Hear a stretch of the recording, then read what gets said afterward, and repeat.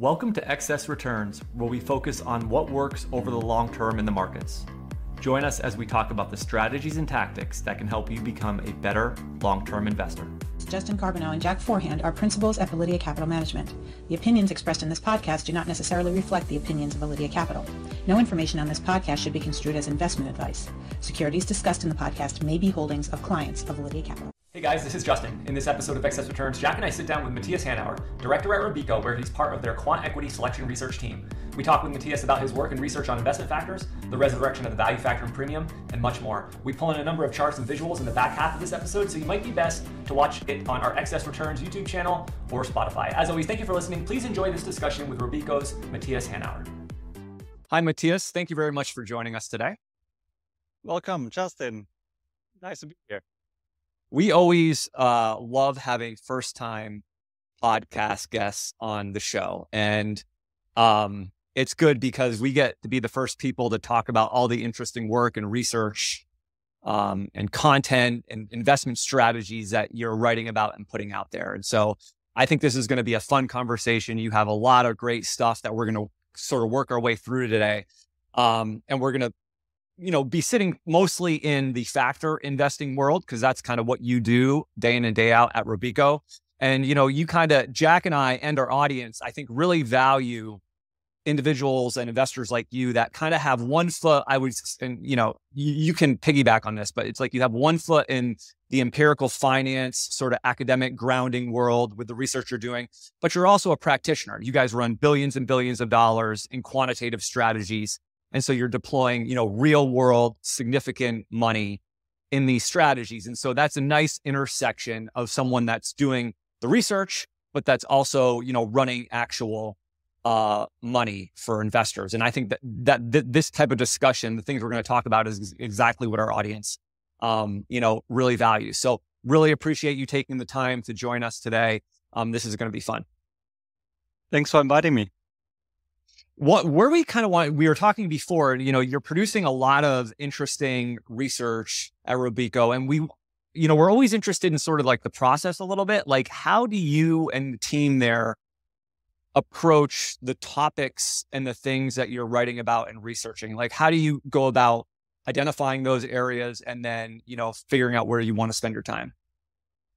Yeah, good question. So maybe in contrast to some academics, we don't have like a multi-year research agenda where we said, okay, this is a stream of literature that we want to start, and this will be the initial paper, maybe coming up with a new data set, and then leveraging on this data set multiple times. So most of it is quite spontaneous. So some of it is like we want to,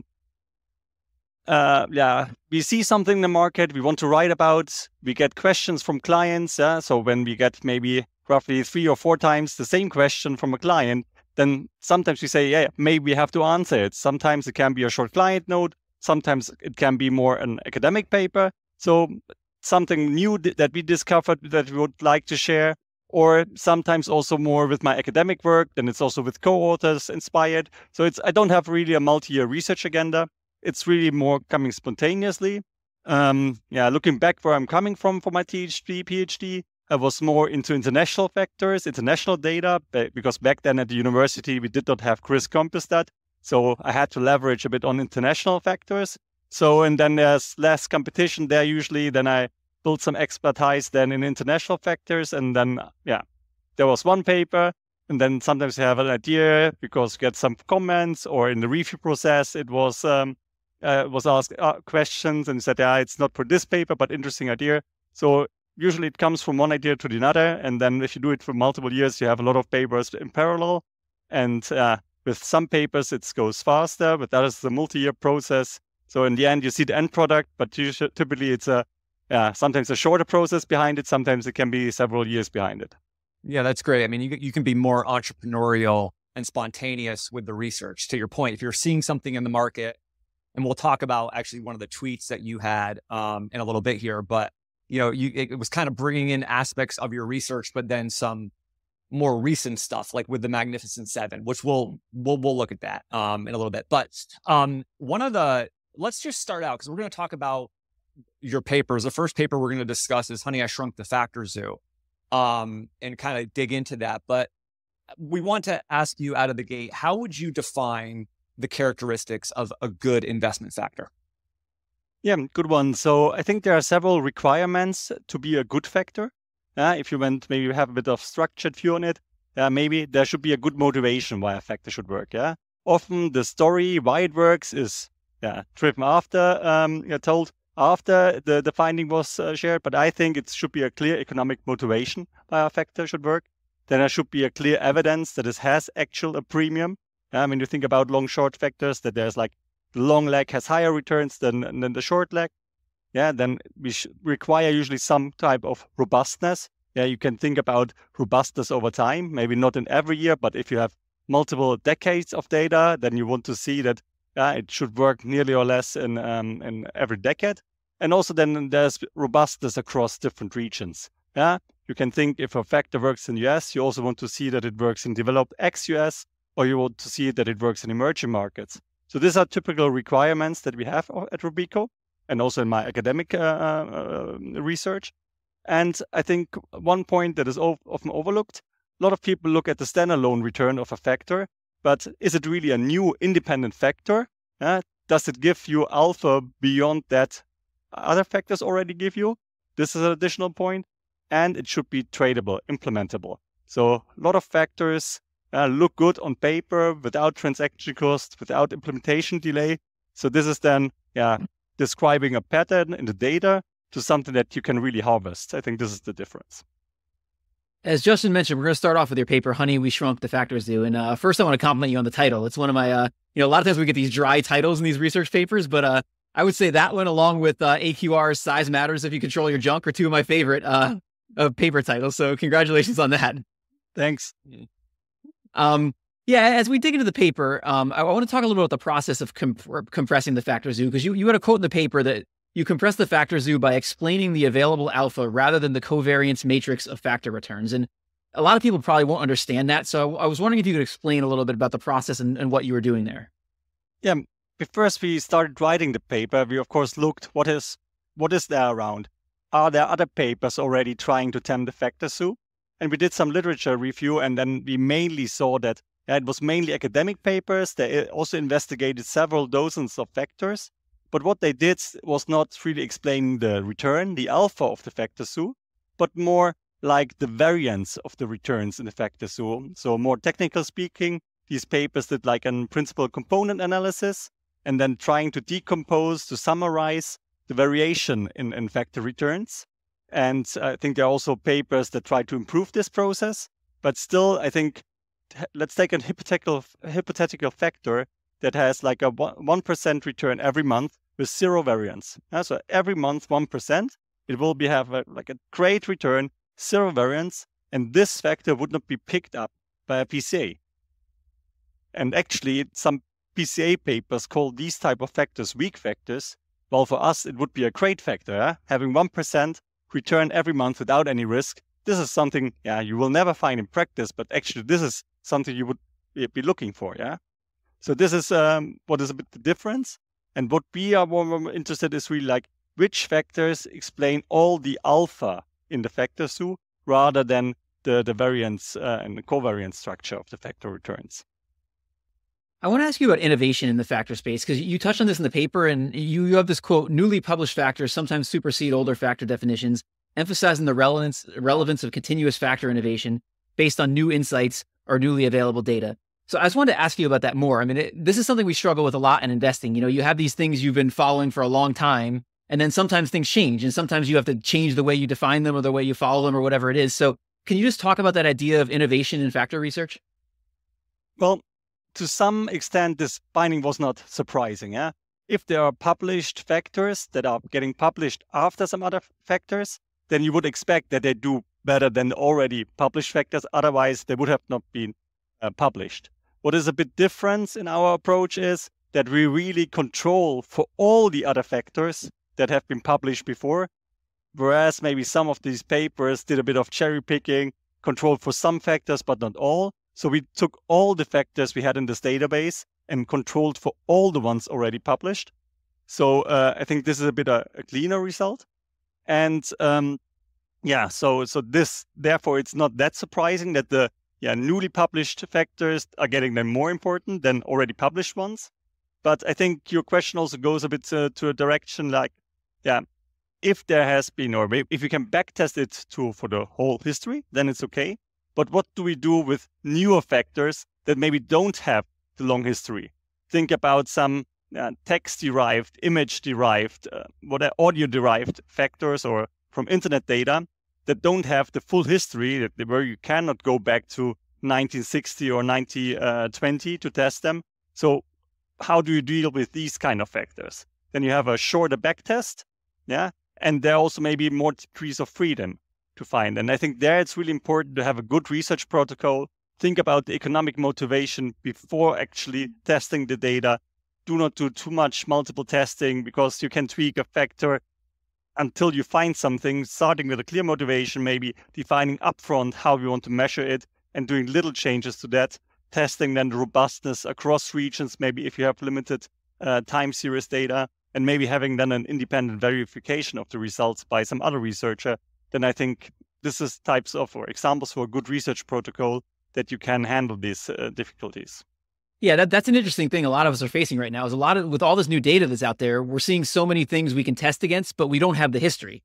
Like we had Kai Wu on the podcast. He's done a lot of interesting stuff around intangible assets, but it presents a challenge for the researcher. When you think about, if I'm used to, 80 or 100 years of data or whatever with value, I've got a lot shorter data and I've got to figure out, what to make of that. I assume that's a pretty significant challenge. Yes, it is. So this is a bit, on the one side, you want to have this new exciting alpha. On the other side, maybe you have to be a bit careful because you don't have the long history, the overall type of different macro regimes where the factor has to prove itself. So therefore, I think it's really the economic motivation, trying to use then maybe the robustness in the regional differences to get more trust in a new factor. I want to ask you about equal weighted factors versus value weighted factors and how that impacted your research. But first, I think it's important we define value weighted factors, because I see so many people who think that's something different than what it is. They think it's factors weighted by the factor value. So can you talk about in academic research, when they say value weighted factors, what are they talking about? Yeah, so typically when you think about academic research, the US research, they look at the CRIS CompuStat research, or database. And when you look back to the 1960s, there were around 1,500 stocks, then getting to more than, I think, 6,000 stocks at the end of the 1990s. Nowadays, we are at 3,000 stocks. And but when you look into all these stocks, I think half of them, or 60%, are defined as microcaps, together making up only 3% of the total market capitalization, but more than 50% of the number of names. And to avoid that these microcap stocks drive the overall results, researchers typically recommend to evaluate the returns with the market capitalization. I think this is on one side good, because you limit the influence of these microcaps. On the other side, you run the risk that only a few stocks drive your results, like being the microcaps, the apples today, that then drive your results, and you can be lucky if it's in the long leg or short leg on the portfolio and it's going up or down. So most academic research then would be done with value-weighted factors, is that correct? Yes. So it's typically in our paper, this factor zoo SIP, or honey, we shrunk the factor zoo. We used bit of change of this definition. We used there the value-weighted or capped value-weighted factors. So in principle, these factors are still weighted with the market cap, but it's capped at the 80th percentile NICE market cap.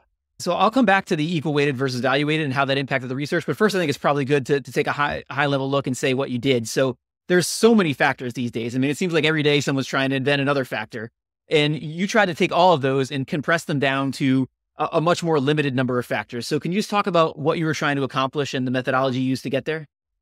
Yeah, so there were more than 150 factors in this database. And our question was, are these really 150 independent factors, or are these less? Yeah?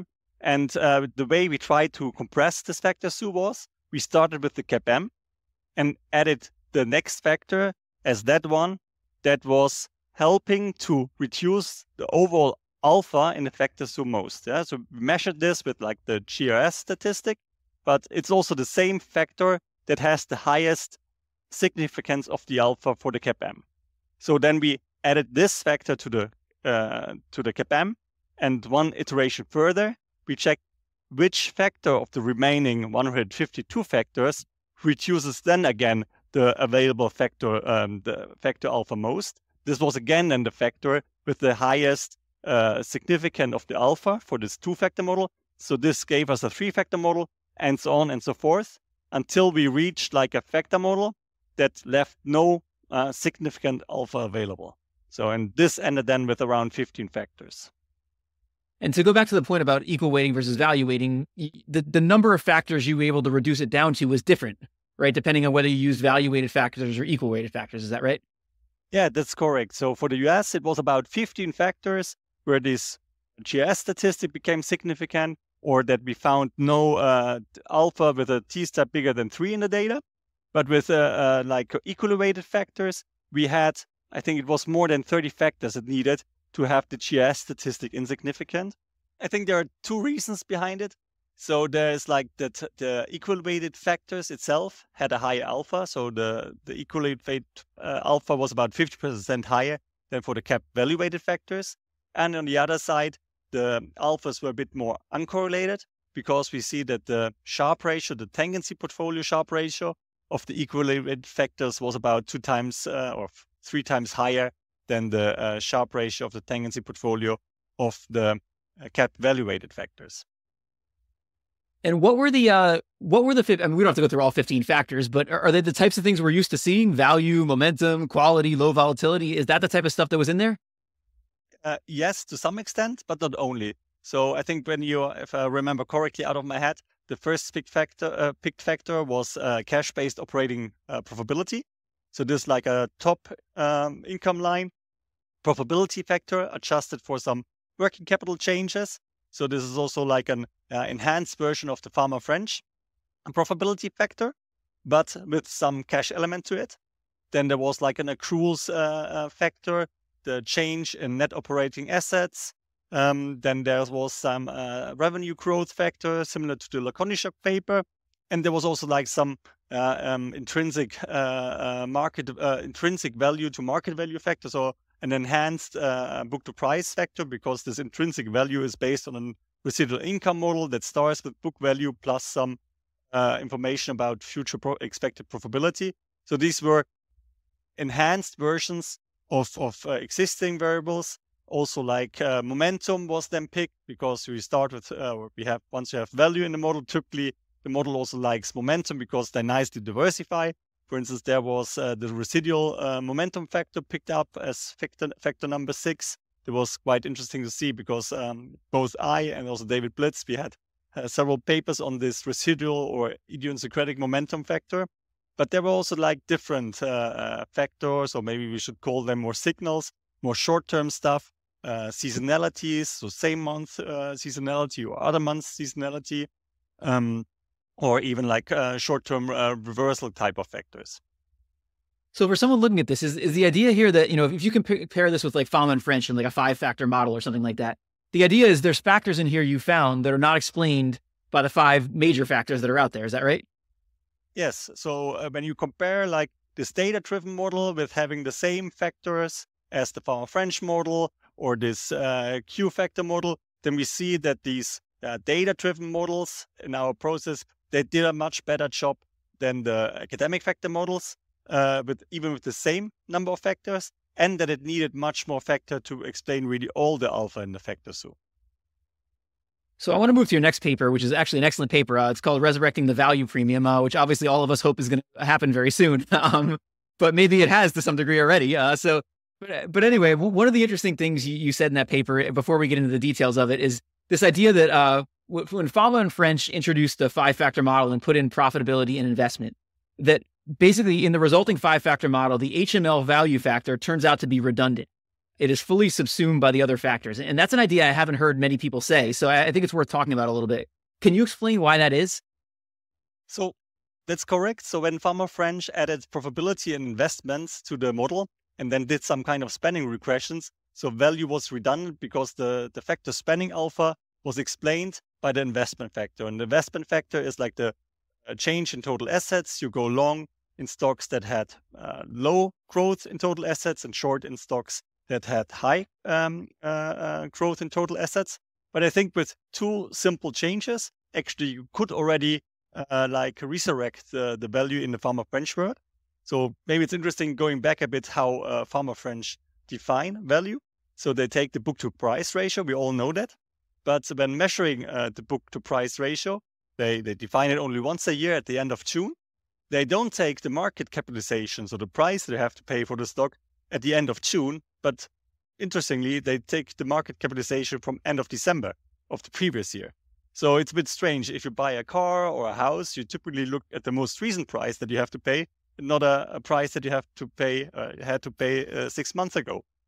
So, and I think, I don't know why they did it, but I think probably when in the 1990s, people were defining book to price ratios, they compared the version with the market capitalization, the price from the previous year, end of December and end of June, and probably found that the performance is very similar, or even slightly higher for this version with this lagged market capitalization. And it's interesting or a bit odd that these lagged book to price value performs better than the most recent book to price value. And the reason is probably, that it loads more negatively on momentum. And people back then were not that aware of momentum.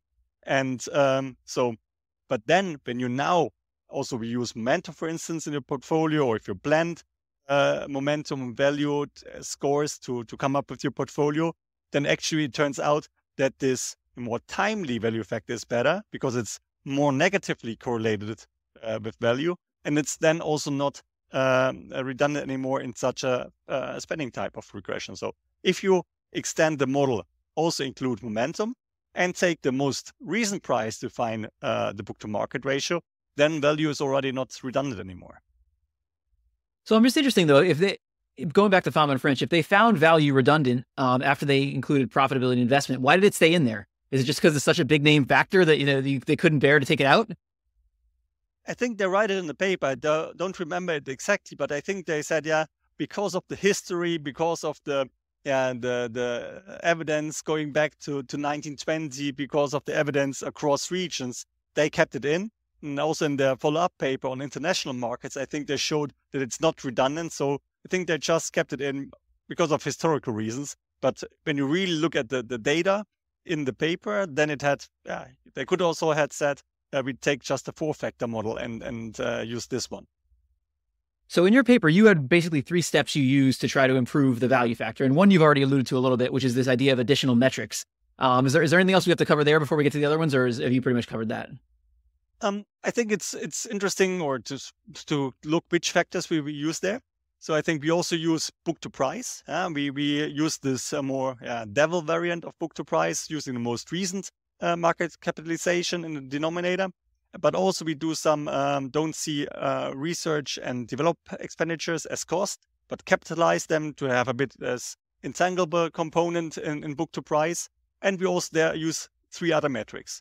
And I think this is nothing that we say, okay, book to price stopped working and therefore we add new value variables that are better in this universe. It's more like a general approach. So we don't want to define a factor like value just on one single measure or one valuation matter, but take a broader view. And also when you look back in the history, so already in the 1990s, there were several value definitions. There was earnings to price around, cash flow to price around, dividend yield around. And it was just a paper of Farmer French, I think in 1996, where they said, okay, book to price is good enough to explain the other valuation ratios. And therefore our measure of choice is book to price. But what is the best measure over a certain sample period is also quite sample specific. For instance, if you would run the same tests as Farmer French 96 with all the data after the publication to now, actually I think earnings to price was better than book to price. So therefore we prefer more composite approach, and we don't say that this enhanced value definition that we came up in the paper is the best one and cannot further improve, but it was more something I think practitioners agree with, and we try to use common knowledge to construct these enhanced value definitions. And as I already said, we took this book to price value, integrated a bit R&D to capture intangibles, and then we went to the different sources an investor could look at. We went to the income statement, used EBITDA to EV. Yeah? So it's a bit of an enhanced earnings to price ratio. There's a bit less manipulated by some of the company operations, more top line. It's also less accounting leeway because it's before depreciation, amortization. It looks at the total size of the company, not just total capital structure of the company. We took cash flow to price from the cash flow statement, and we also thought about including one measure from looking at the payout policy of a company, and not just using dividend yield, but also share buybacks and share issuance to come up with something what we call net payout yield, but is also very similar to shareholder yield. So having these different perspectives to measure value. Why do you think price to book is still so widely used? Like when I go look behind the scenes at like value ETFs, like huge value ETFs, they all still seem to use that as like a primary factor. You know, when most of us who are looking at research will say like a composite or other factors or something else is better. Like, why do you think that's still so widely used? I think in a lot of indices, they also use a blend of composites. Actually, I'm a fan of book to price. So it's criticized a lot, but if you maybe don't look at the standalone performance of book to price, but more as the added value to other factors, I would say book to price, when you have already profitability and momentum in your composite score or in your factor portfolio, I would say book to price adds more than something like EBITDA to EV or cash to price because it's more orthogonal. But standalone, probably the performance of the other value signals is better. But seeing it in a multi-factor context, I would say book to price is the best of these four value factors that we discussed. So the second thing you looked at in the paper was this idea of risk management. And this kind of gets at an issue that a lot of value investors debate, which is this idea of if there's a lot of cheap companies in one particular industry or sector, do I overweight that sector or do I stay with the sector weightings and then try to find value within there? So can you talk a little bit about what you found there? So what we say in the paper, we apply some very simple risk management, and therefore we look at region sector neutral value scores. So we do some industry neutralization. And when you look at it empirically, so value gets more from within industry selection than across industry allocation. So what I saw in my research is mainly if you remove this neutrality, sector neutrality, then you gain a little bit of extra performance, but much more additional tracking error. So if you're really looking for a good return to risk ratio, then it's maybe better to compare the Japanese utility company with another Japanese utility company than with a US tech firm. And the third thing you looked at was making more efficient use of breadth. And I think probably to answer that, it's probably good to take a step back and say, what is the universe that's usually used in academic testing, and how did you change that when you looked at it here? Because I think that probably gets at the root of the issue.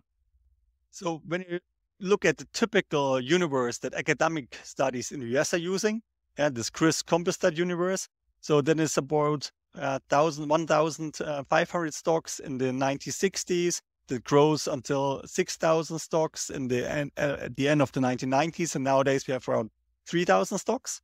But within this big universe, there are a lot of microcap stocks. About 60% of the stocks only make up 3% of the accumulated market cap. So therefore, I think people usually do value weighting.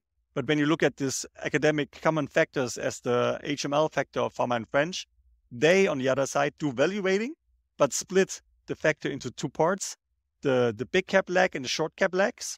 So where like the big caps are 50% and the small caps are also getting 50% in the factor calculation, although their accumulated weight is only 10%. So actually they're getting an overweight compared to in the factor calculation than their weight in the universe. And actually when you look at then the performance of these factors, they're mainly driven by the small cap leg. So what we said, because it was so challenging to find book to price working in the big cap segment, let's focus on these stocks. These are roughly stocks like in the MSCI USA, the investable universe for many institutional investors. And this around 600 stocks. Take this universe, but then don't apply value weighting in this universe, but more equal weighting so that we're just not depending on a few mega cap stocks. The results are very similar if we use market cap, log market cap weighting, or square root market cap weighting, or capping the weights at a certain point. But we wanted to go away from this value weighting because we were already in the large cap space. So going back to the title, Resurrecting the Value Premium, how much were you able to resurrect the value premium by making all these changes? I mean, if you look at the standard value factor, I think it's like since 2007, it's been pretty much a struggle with some positive things in there. Like, how different is it when you made these adjustments? So actually, when you look at the large cap value factor, then it stopped already working 30 years in the US. So when we look at the last 30 years with this enhanced definition, then we see overall a pretty good solid track record over the last 30 years. But you're right, the last 10 years were a bit weaker. And then especially in the period between 2018 and 2020, we also saw like an underperformance of this enhanced value factor. And we have to go back a bit. We wrote this paper in the summer of 2020, published it in autumn or put it on SSRN in autumn 2020.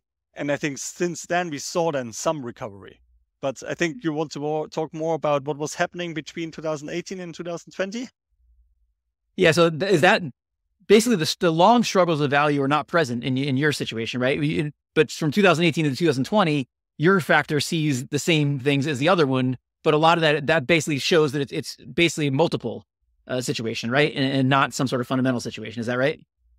Yes. So what we see when we look at this performance, it had a small dip around 1990. And then later in these 2018, 2020, so-called quant winter. And we were interested what was driving the performance. Why is it underperforming? Is it overcrowded, too much known value? Did the fundamentals play out much more for the expensive stocks than for the cheap stocks? And what we saw, so actually we tried to decompose these effects. We tried, is it the expensiveness? We tried to come up with this value of value, the value spread factor. So some people said that value might be overcrowded. It's known, everybody knows it, therefore it stopped working. But we were wondering if this is really the case. And therefore we looked at also what we call the value of value, the value spread. So how much the valuation of value compared to the history has changed. Per definition, value stocks are always cheaper than their expensive counterparts. And similar as for the value definition itself, we looked at several measures, also controlling for the normal spread in valuations over time. And then we saw, when you look at this resulting time series, that there were two abnormal periods. So most of the time, this valuation spread was around 1, but there were 2 periods where it was really going up. First time the spread was going really up was at the end of the 1990s, during the so-called dot-com bubble. The spread went up. Value did not perform great. But then at the beginning of 2000, when the spread came down again, value really had a nice performance again. And the second time the spread really went up was in this period after 2018 to 2020. And we saw that also value there was underperforming. What we did in the paper then also was trying to correct for the changes in the valuation spread. So the returns that we saw there were mainly driven by multiple expansion for growth stocks. Correcting for these changes in valuation, we saw that value was actually not underperforming in this period at all, having maybe a small positive performance in the US and then a slightly negative performance in the other universes. But most of the underperformance was just explained by the changes in relative valuation between value and growth stocks and not by company fundamentals. I'm wondering just, if we take a step back with this, like a lot of people during this period where value's been struggling, and obviously your changes make it struggle a lot less, but a lot of people have been saying, value investing doesn't work anymore. It's dead for some reason. And there's been a million different reasons people have come up with. But I'm just wondering as a researcher, like, how do you think about tackling that problem? Like if we ever get to a point where a factor like value is dead, like Corey Hostin, I don't know if you read his paper, Factor Fimbulwinter, but he looked at this idea and said, like, if you just use data to say value's dead, you would need a very, very long period of data to disprove the history we have. So you can't really it would be like longer than our investing lifetimes. So you can't just purely use data. So I'm just wondering, how would you think about that idea that if a factor is being questioned that's worked over a really long period of time and people are questioning whether it stopped working, how do you think about analyzing behind the scenes to say, is this something we still want to follow, or does this not work anymore? So of course we like value because it has a really strong economic value, motivation. But of course we try to understand what is happening. And this is also what we did in the paper. And we saw that most of the underperformance just came from valuation changes. And in our view, this was unsustainable, because if it would have been the fundamentals that it would have changed, then maybe, okay, growth stocks nowadays really deliver the growth that they were promising. But this was not the case. Most of the underperformance came first from valuation changes. And actually, this is not a sign that the factor is dead, but actually that the outlook is much better, because the expected return is higher when the spread is wider than it is narrow. But of course, it's hard to stay on course then. Yeah, and I think a lot of this was really captured. It was great. You had this tweet that you put out where you kind of built off of this, resurrection in value. And I think we talked about some of the things in there, but a couple other charts stood out to me, and you can just comment on these as I sort of rattle them off. But you sort of looked at, one of the charts was that scatter plot where you looked at the valuation spread versus the value return. So can you just talk to what sort of the data sort of shows us there? So what we do there is, this is not just the US, but this is an all country universe, so developed and emerging markets.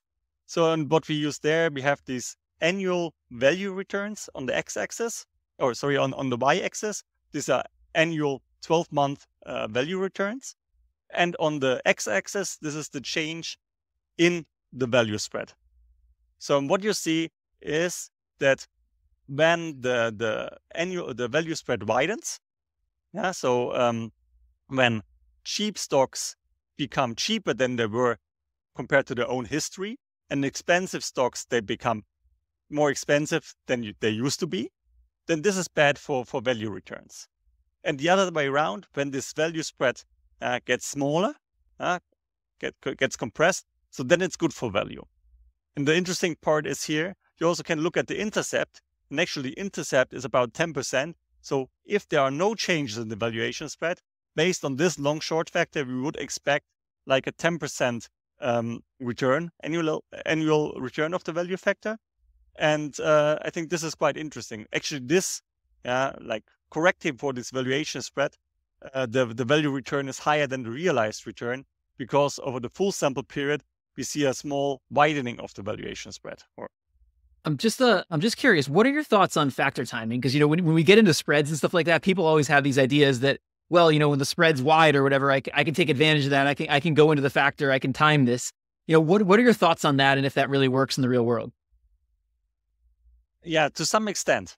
So I think if it really comes to extremes, you can use it a bit. You can also use it to maybe time not only value itself, but also other factors. But what I have seen is that the resulting factor of timing a lot of factors resembles then a bit the value premium. But I see it more a bit like for strategic asset allocation. Even if the spread nowadays is very wide for the value factor, you cannot rule out that the spread becomes even wider the next month. So you really have to be careful and only apply it in the extremes, or maybe it helps you to stay on course. So not giving up because the recent performance has been bad. And if the recent performance has been bad because the value spread is widened, then you shouldn't give up. But actually, your factor is now more attractive than it was before. After 2022, I thought the relationship between growth and value and interest rates, I thought I was right about my theory, which is interest rates go up, growth stocks should go down, value should outperform. And that happened for basically 1 year. But after this year, I think some investors are, sort of asking or questioning that. But one of the charts you had in there was the relationship between value and interest rates. And so can you just sort of talk to what your findings were there? Yeah, sure. So I think, first of all, this economic argument that growth stocks have a longer duration is quite appealing, and that there should be more interest rate sensitive. But you can also look at the data, and then you see that for the long history, the relationship between value returns and changes in interest rates were minor, or there was no relationship. And then you had this period between 2018 and I think 22 or 2020. And there we see a moderate positive relation between the two. But I think for the last 2 years, I think we see again no relationship again. So I was a bit always critical, because when you think about also other markets, think about Japan. I think their interest rates have been declining since the 1990s, and value is one of the most factors in Japan, maybe the best factor working in Japan. Or if you think about the early 2000s, when we had this value rally after the dot-com bubble, initially it was not that interest rates raised, they declined first. So it was for these 2-3 years where we really saw this relationship. And but I think it's not a structural causal relationship. And what about this last chart where you have the S&P equal weight index, and then you have the magnificent, I didn't even know this, Bloomberg has a magnificent 7 price index. It was actually funny. The guys on CNBC today were talking about that. Someone should do a show just around the magnificent 7. Like that's the only topic is the Mag 7, because I as they pointed out, they have like an 11 in total. It's like over 11 trillion in market cap, and 7, basically tech stocks here in the US. But anyways, what was your chart sort of uncovering there underneath the surface of the market? What were you getting at? Yeah, I showed this chart because there was a bit of a puzzle. Yeah, when I look at the value factor that we had in this paper and looked at it, then the year-to-date performance in 23 was positive. So even in the US, even better in international markets. And then, why is this the case? Because if you look at many value portfolios, then actually they underperform the broad market index, be it the MSCI World or the S&P 500. And actually what I think is the case this year, it's not that value is doing bad. So the average value stock is outperforming the average growth stocks. But these 7 magnificent stocks, they outperform. And some of them are really expensive stocks like Tesla or Nvidia, but it's more like a size factor in disguise than a value effect that is going on this year. So there is a bit of, some of these stocks are growth, but not all growth stocks are outperforming value stocks as we have maybe seen in 2018, 2020. So in general, do you think the setup for value investing looks favorable where we are today? Yeah. Definitely, when you look at the current valuation spreads, then they are still at the same spread as we have seen in the dot-com bubble. But of course, it depends a bit. If you can do more value tilts, slightly overweighting value stocks, slightly underweighting growth stocks, then you can get this more pure effect. If you're more like having a concentrated value portfolio, then also depends a lot how these magnificent 7 stocks are doing. Yeah, for sure. Yeah, you can, as value investors, you can say, okay, the time is finally here, and then, be disappointed in the next month. But I don't know, the evidence is pretty strong. I agree that, value looks favorable and attractive. And that tweet, we're just highlighting a few of the charts. I think there was 10 different tweets you had in there with different, bodies of evidence sort of supporting this idea. So this has been great, Matthias. We really appreciate your time, you coming on with us, first podcast. I like sort of the balanced approach that you take to these questions. There's pluses and minuses all along the way in investing, and being realistic and sort of honest and knowing that is important. We like to ask all of our guests sort of a standard closing question. And you can answer this any way that you want. You can be quant, it could be non-quant, whatever. But based on your experience in the markets, if you could impart one lesson to teach your average investor, what would that be? Don't rely too much on past realized returns. So this sounds a bit like the disclaimer, past performance is not a guarantee for future performance, but I would like to elaborate a bit more. So can think about of a bond. When bond yields are going up, as in the last 2 years, then it's bad for realized returns. So the bond prices go down. And but actually, you had bad past or negative past returns, but actually now the bond is much more attractive. The concept, I think, for bond is quite clear, but the same concept also holds for the equity market. It can be if the expected returns for the equity market go up, usually the the realized performance is bad. And the same is also holds for relative performance, be it value versus growth. Yeah, the value spread widens. Actually, the expected value return increases, but typically the past realized return is negative. Or if you look at large versus small stocks, or developed versus emerging market stocks. So this is a bit why I stress this.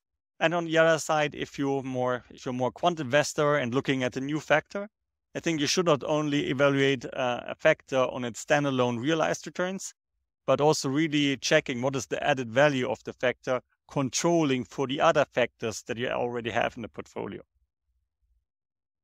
If people want to follow you, your research, follow you on Twitter or X or whatever we're calling it, where can they go to learn more? So I'm on Twitter and I'm on LinkedIn. So on both platforms, you can just find me by my name. So Hanauer Matthias is it on Twitter, and on LinkedIn, it's Matthias Hanauer. Great. Thank you very much. We really appreciate it. Happy holidays. Thank you for having me. Thank you. This is Justin again. Thanks so much for tuning into this episode of Excess Returns. You can follow Jack on Twitter at @PracticalQuant and follow me on Twitter at @JJCarbonell. If you found this discussion interesting and valuable, please subscribe in either iTunes or on YouTube, or leave a review or a comment. We appreciate it. Justin Carbonell and Jack Forehand are principals at Validia Capital Management.